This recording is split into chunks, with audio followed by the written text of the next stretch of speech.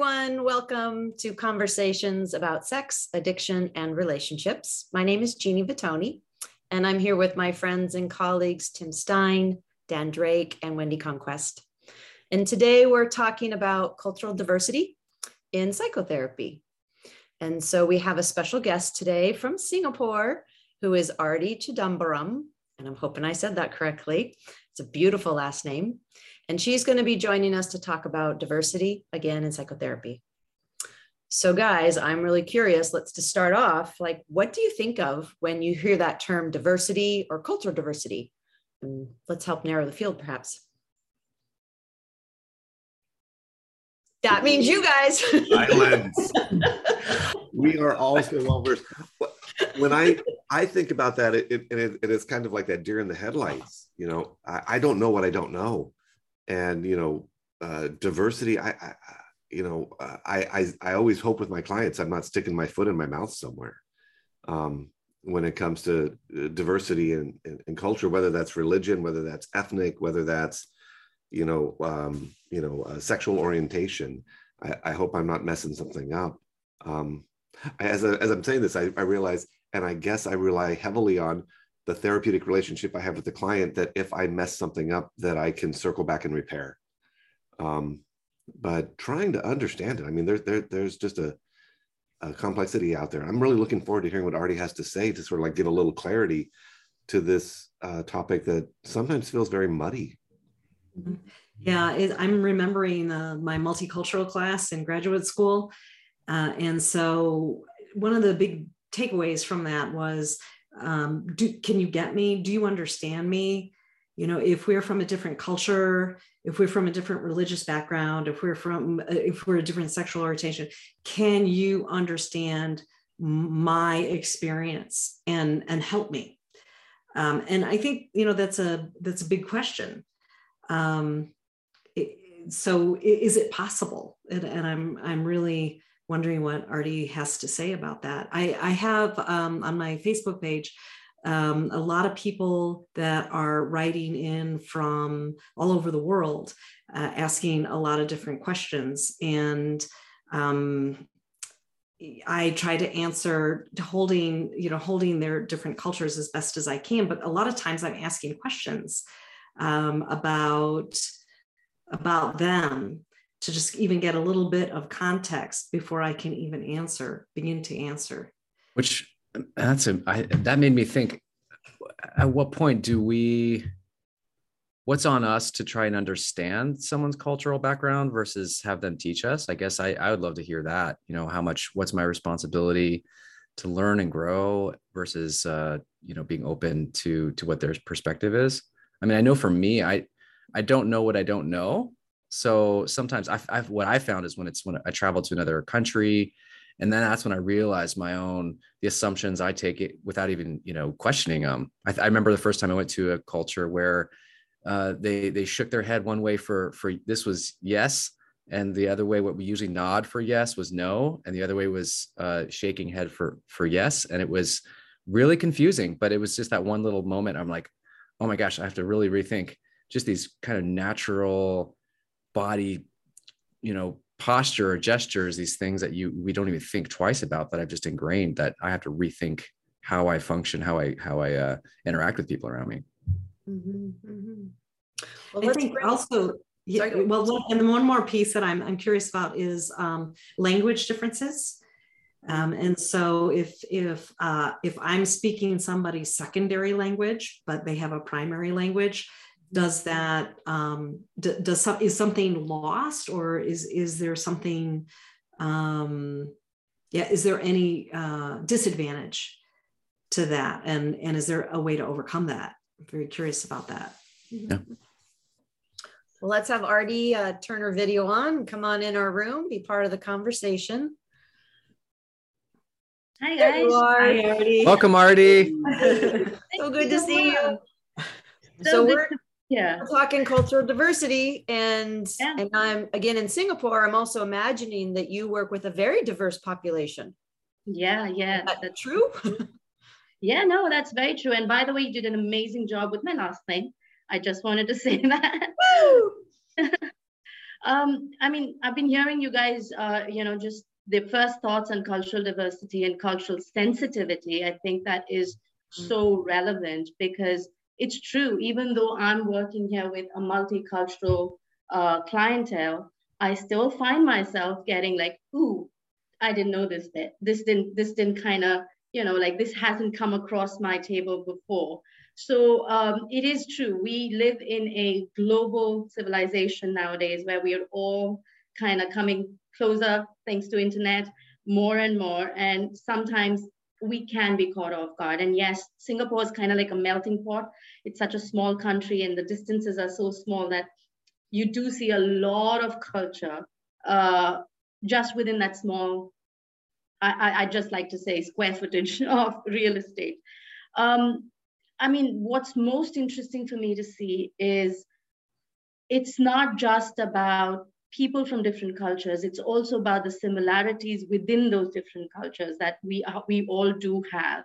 There are certain universalities. So, which, for example, everybody wants to be happy. Everybody wants to be understood. Everybody wants to have a sense of belonging. So there are those universal themes, irrespective of which culture you come from. And as a therapist, I try to lean into those universalities quite a bit, and then hold their uniqueness in with curiosity and sensitivity both. Being from a multicultural society myself, it probably comes a little bit easier for me because, my origin is India, I'm Indian, and India itself is such a multicultural experience from the north to the south to the east to the west. We just very, very diverse in language, in food. Wendy, you were saying about languages being misunderstood or misinterpreted sometimes as something lost in translation. I do believe that because sometimes I have clients whose first language is not English, and they're trying to express their innermost feelings, and it takes some time to get there.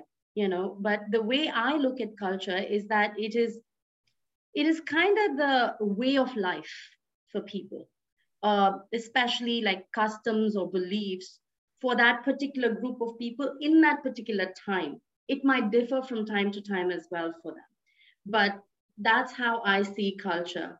And I try to be, for the ones I'm familiar with, I lean in a little bit more. For the ones I'm not, I think I hold a lot of curiosity and sensitivity. That's my first take on how culture presents itself. I have a big question for you, Arti. Can I just jump in with that? Yeah, please. So much of what's been written psychotherapy wise has been, dominated like a Western European model, white male model. I'm just curious, in your experience, and I know you can't speak for every culture, obviously, but what are those things, are there some universal principles that you see applying from that kind of approach or conceptualization, and what doesn't quite fit that you have to adapt in your own work with clients? Yeah, you're right. And, it's sometimes a struggle because let's talk about the things that are universal. Like I said, the first part of, empathy or sensitivity or wanting to understand, which if you look at the Rogerian way of working, that's your client-centered approach, right? You kind of unconditional acceptance. And that is brilliant because that helps us lean into this universality of wanting to help our client, wanting to, relieve or help them through whatever stressor or anxiety or issues that have brought us face to face in a client therapeutic relationship.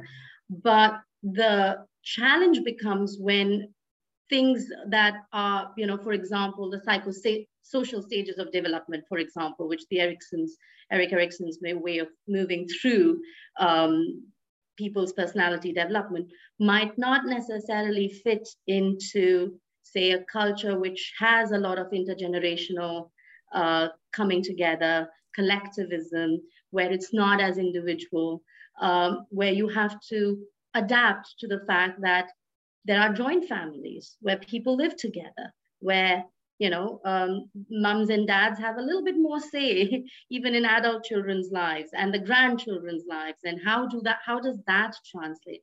So if I were to simply go from your family of origin versus your your new family, you guys need to have a complete divide and you guys are a different entity, that might not sit well with their culture, and that might actually create an identity crisis for them as well, because it's so rooted to be part of a collective in the Asian or the more Eastern kind of thinking. It's difficult to just kind of adapt a complete, this is before and this is after kind of a situation for people who have been entrenched in a thought process of we are all like families, part of before, after, and in between everything. So it's difficult to just do that without. Sorry, go ahead. Yeah, go for it. That's so fascinating because, we think differentiation, that's the goal, and autonomy, and, being responsible for my own self and my own happiness, and not being, dictated by other people around me. And that's so much of what I think gets translated as our values. And yet you're saying if you just adapt that would be problematic. Yeah, it could be. And the one thing, since becoming a psychologist, you also become more observant and you look at social rituals slightly differently. So if you go to, for example, an Indian wedding, you will see that it's not just about the bride and the groom. Of course, it's them, but there are rituals, there are Sanskrit mantras that are being spoken for the father to have a role and the mother to have a role and the brother to have a role. So it's like the entire family system comes together to support this particular relationship, to keep them in that matrimonial space and support them in times of stress. And so a lot of those promises given that the families are coming together. It's not just the bride and the groom that are coming together. So it's that collective notion. So being extremely individuated and drawing too stark boundaries might be very difficult for them to really understand and not have an identity crisis or a value crisis, actually. So it's interesting. We did an episode on enmeshment. And so what's in my head right now is for some cultures it's like, no, that's not enmeshment. That's the way we are, right? That's so of course I'm going to be really, really connected, with my kid and be so it's interesting. It's very interesting.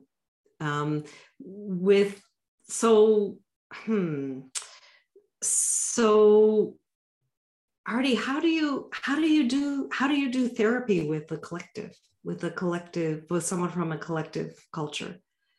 Right. So I think here it's important for me to say that a lot of Asian people are more aware of the West thanks to Hollywood and a lot of things. And, most educated people are very much more aware of what happens in the West.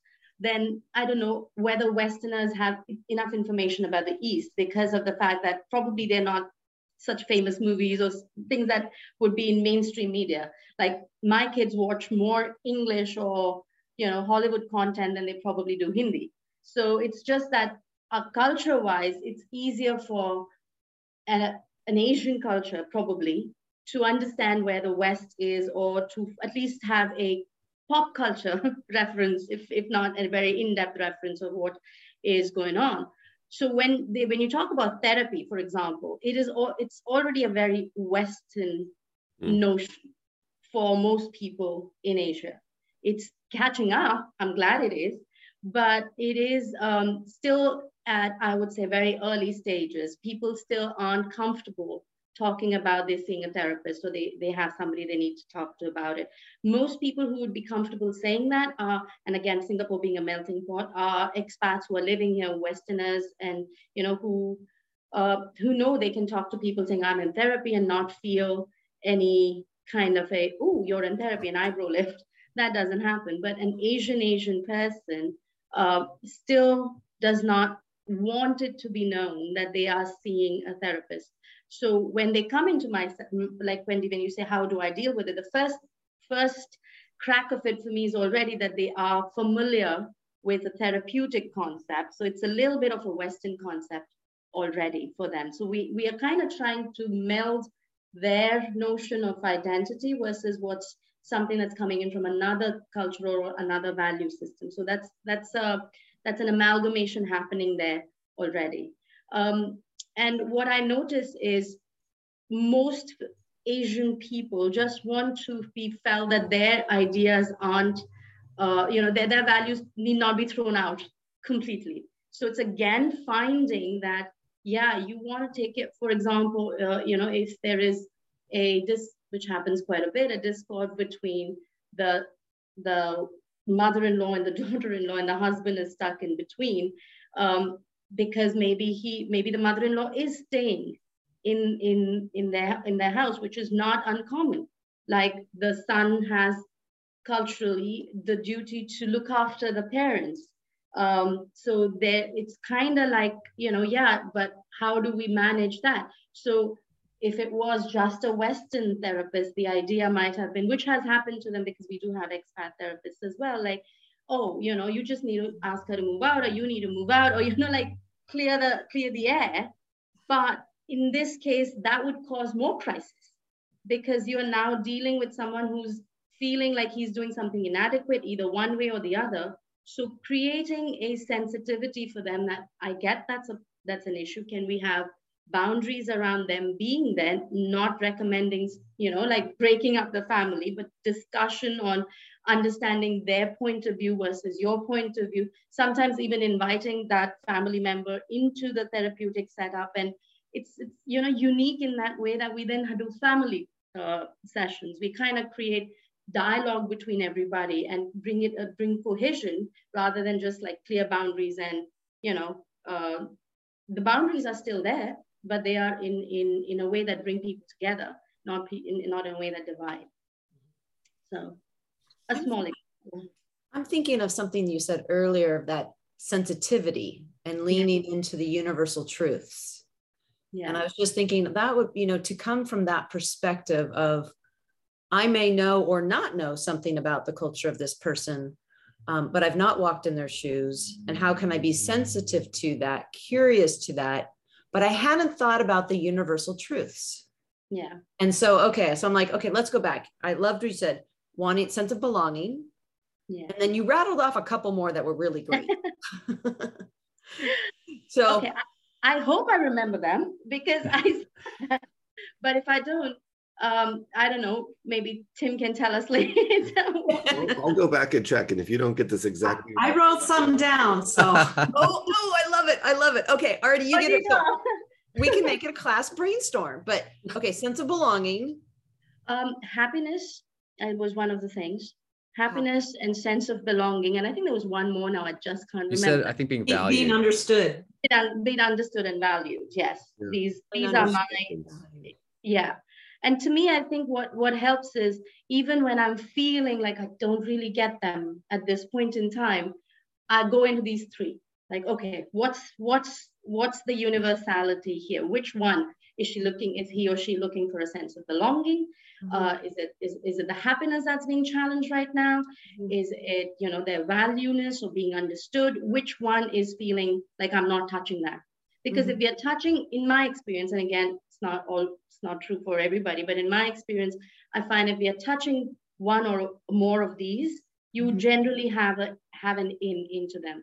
And, I think there was I think Tim or Dan, you guys said that, do I learn from them? At what point am I curious versus what point am I, learning from someone else and bringing it in? How does it work? I think it's just both.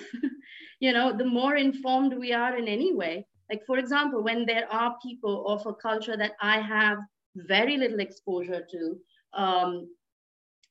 and I don't know how to reach out, and maybe I do have exposure, but I don't have the interpretations that they are presenting to me, maybe from a church reading or something, or I actually do reach out to people like, is this correct? Am I hearing this right? Do I know, is there something I need to know here?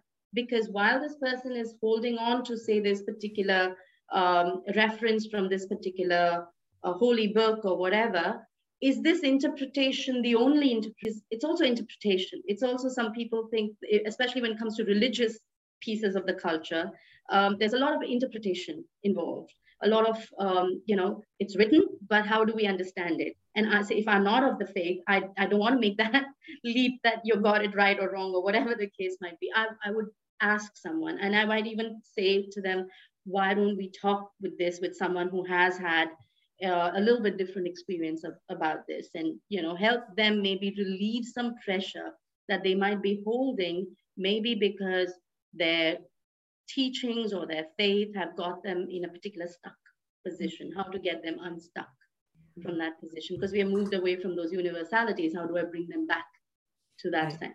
What comes to mind for me as you're talking about this, Arti, is whether someone is coming into my office and experiencing that their culture is clashing with the culture around them, or whether they're very comfortable in their culture and they don't feel it's a clash, but they're just struggling with something on their own, how important it is for us to help clients find their own healing path, which may not be my healing path. And balancing that, yeah, I've got knowledge and I've got information, and I can nudge and push and maybe suggest some resources, but how important it is for me not to, and I think this is something that we try to do as therapists all the time. I'm not going to impose my value system on my clients, but how important it is to help them to find what their healing path is. And if that's, talk to somebody from your culture around other ways of thinking about this, or whether that's just helping them to explore where are they feeling stuck. And like you said, those universal desires or experiences or values or whatever it is, that there was a great word you used and it's not in my head right now, but helping people to find what is their path forward to healing, not the path forward that I think they should take, which is going to be culturally biased from my own perspective. Yeah, you're absolutely right, Tim. But, and to add to that, it's also like those universalities exist, the universal things that people, all of us want, irrespective of which part of the world we belong to. I also add one bit of functionality, and that becomes a little, and do no harm kind of piece, right? Because that, again, functionality is also something that needs a sensitive lens of what's functional for me might not be functional for you, or, vice versa. But the do no harm piece kind of comes on top of it. And then you can decide what is functional versus what is dysfunctional in that do no harm space. So, for example, when we are looking at people who are getting into a relationship especially in India. I mean, modern times are slightly different, but arranged marriages still exist. Parents still find, send kids on blind dates. That's how I can describe it as an arranged marriage setup. Is parents figure out this family looks good, this guy looks good, let's get the kids together and see if they click off. And to be fair, a lot of those relationships actually end up doing very, very well. And there are also people who find their significant other in a normal, what other Westerners would call normal, college kind of workplace kind of people, and then they get together and decide that they want to spend the rest of their lives together.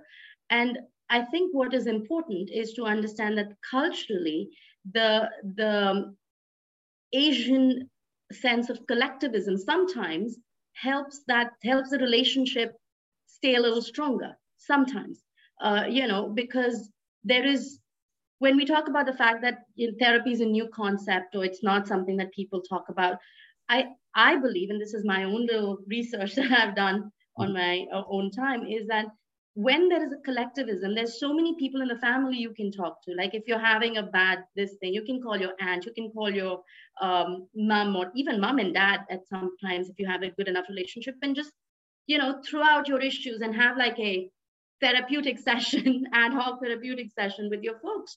And most of the times you solve a lot of those issues like that. And you kind of work through a lot of those issues because you're not left alone. You feel less alone in the traditional way of doing things, right? Now, of course, that's changing as well in the modern diaspora. You have more nuclear families coming up. You have more people moving out and, going to different cities. Like I've been living on my own for the last 14 years and stuff.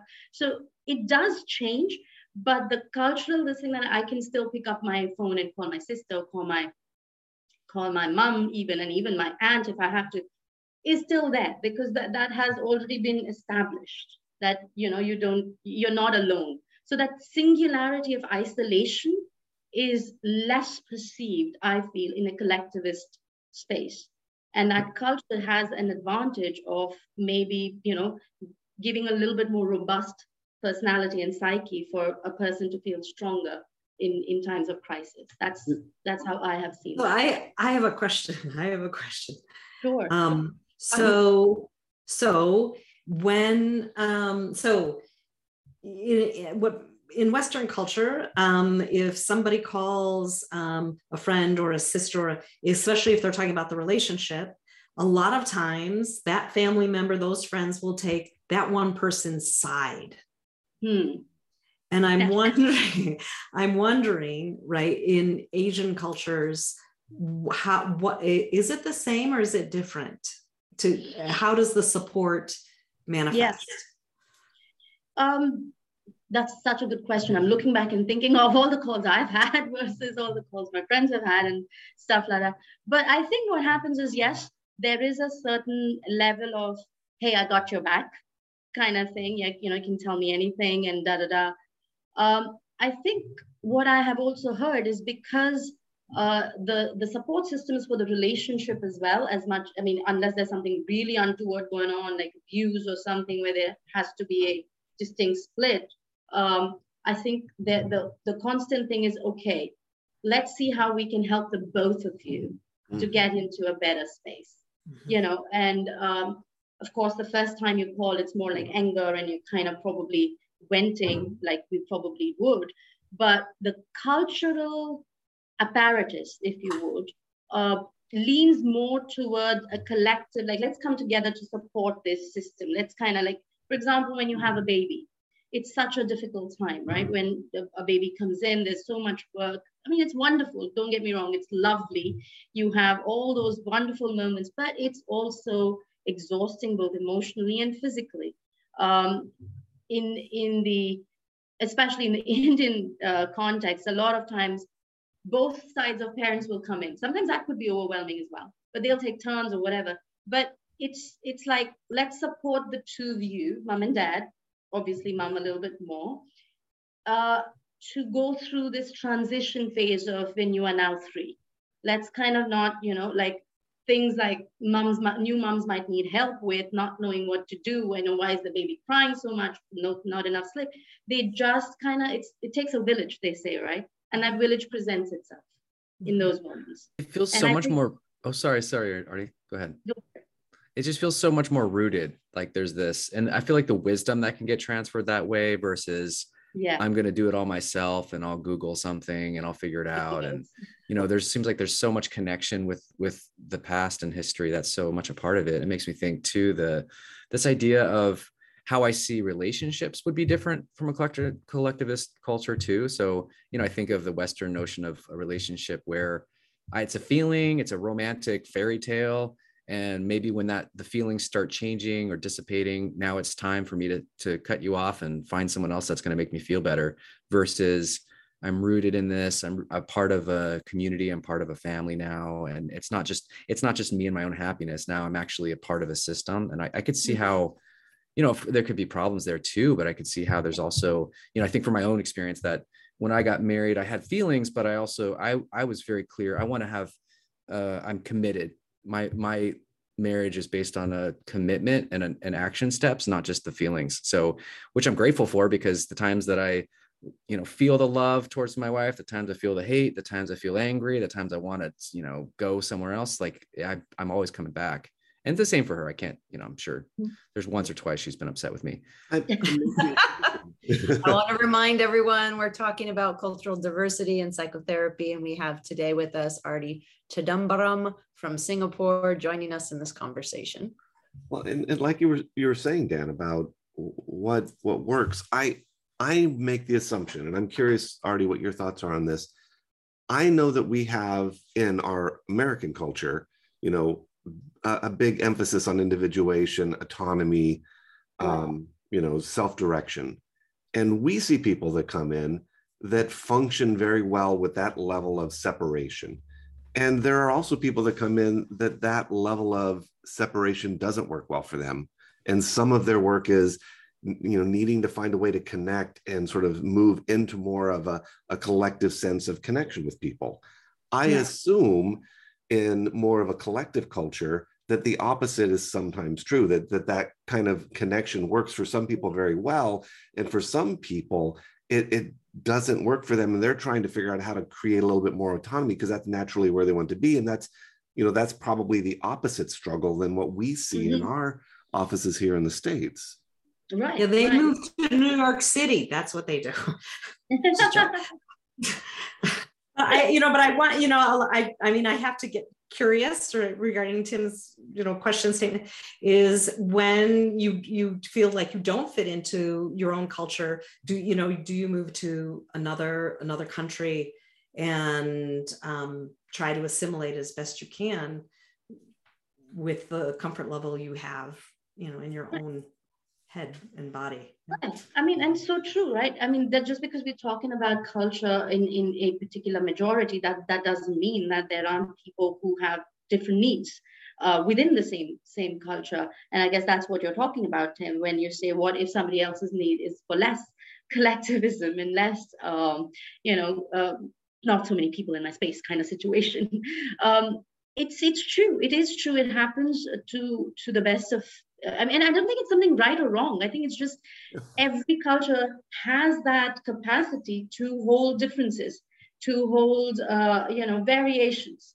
And when I'm talking about collectivistic culture, it's more the attitude than the actual people living in each other's spaces. I mean, for example, when I say parents come, which means I'm living in my own house and I have people come at times when I need support. It's not that we are not always living in the same generational house. Sometimes, yes, when there are elderly parents, for example, if there's a son in the house, the general idea is the son is the one who looks after the retired elderly parent, which means the daughter-in-law is also part of the caregiving for that particular person. But if that's what you have seen happen, like if I've seen my uncle is the only male in my family. He's taking care of his parents. My husband's idea is to take care of his parents. One tends to say that you've been seeing that, and that doesn't feel off. That doesn't feel like you're kind of chafing against something. It just feels like, yeah, that sounds good. But individual differences can still be achieved within the space that you are in. Like you're not joined at the hip in a sense. You have them as touch points.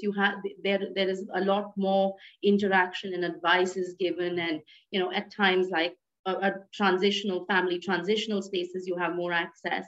But everybody decides how they talk about that collectivism. It may be that two people, families just kind of taking two apartments in the same condominium or something, and they're just nearby to each other, but they're there knowing that they're around. Sometimes they even are in different states because the son's job has taken him somewhere else and they're not in the same state as they are. But there is an idea that there'll be a lot of visitation back and forth. There'll be a lot of that, it's not out of sight, out of mind kind of situation. It's more, we find our balance where it feels good. And, there's always room for negotiation. That's the way I look at it. It doesn't have to be a one size fits all. We all understand that some people will be okay with more time, more space together. Some people will not. But the viewpoint overall is to not feel completely separated from the family entity or even the family of origin entity. So that's the general consensus that you see.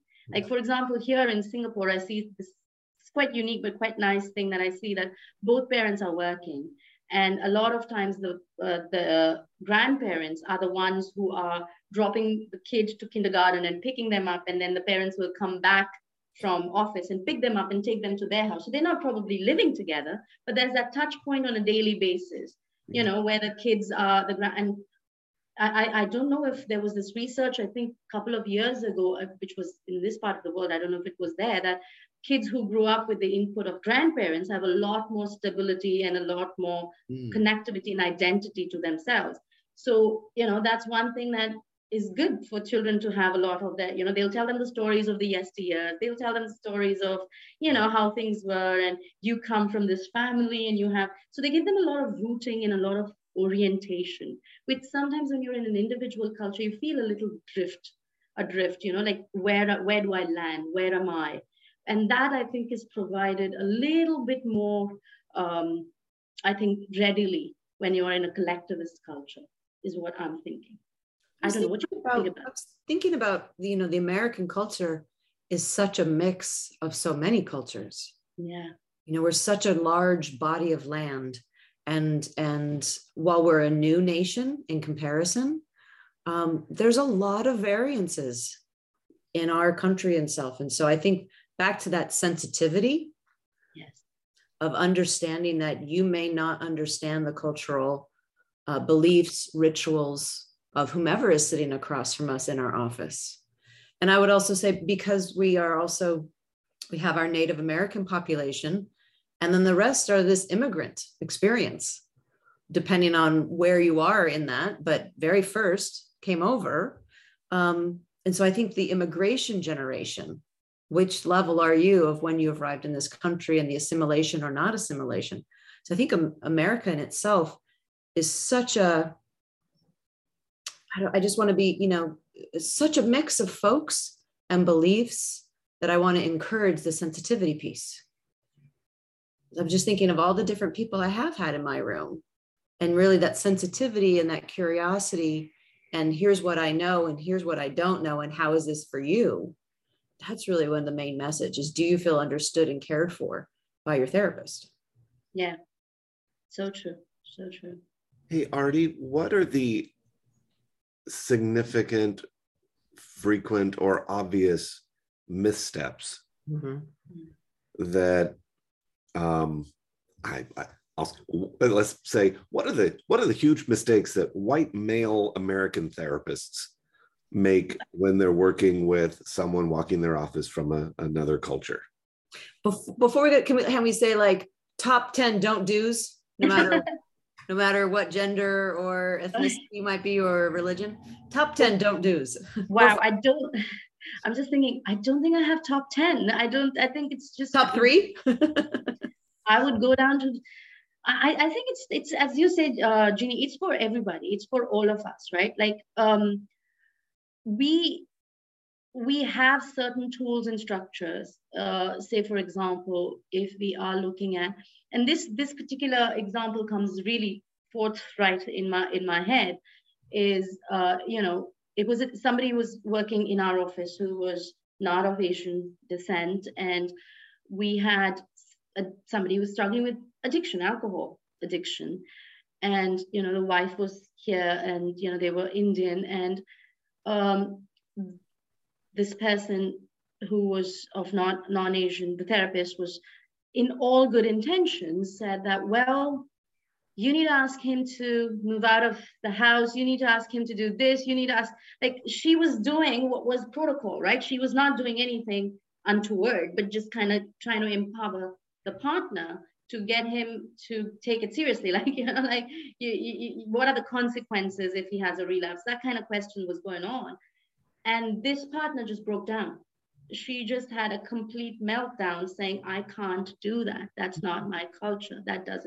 I can't do that. And they were also supporting the husband's widowed mother in the house. So that was like, throw him and her out. You're not there to take care of da. And that was my first, like, whoa, this is a cultural mismatch right here, right now.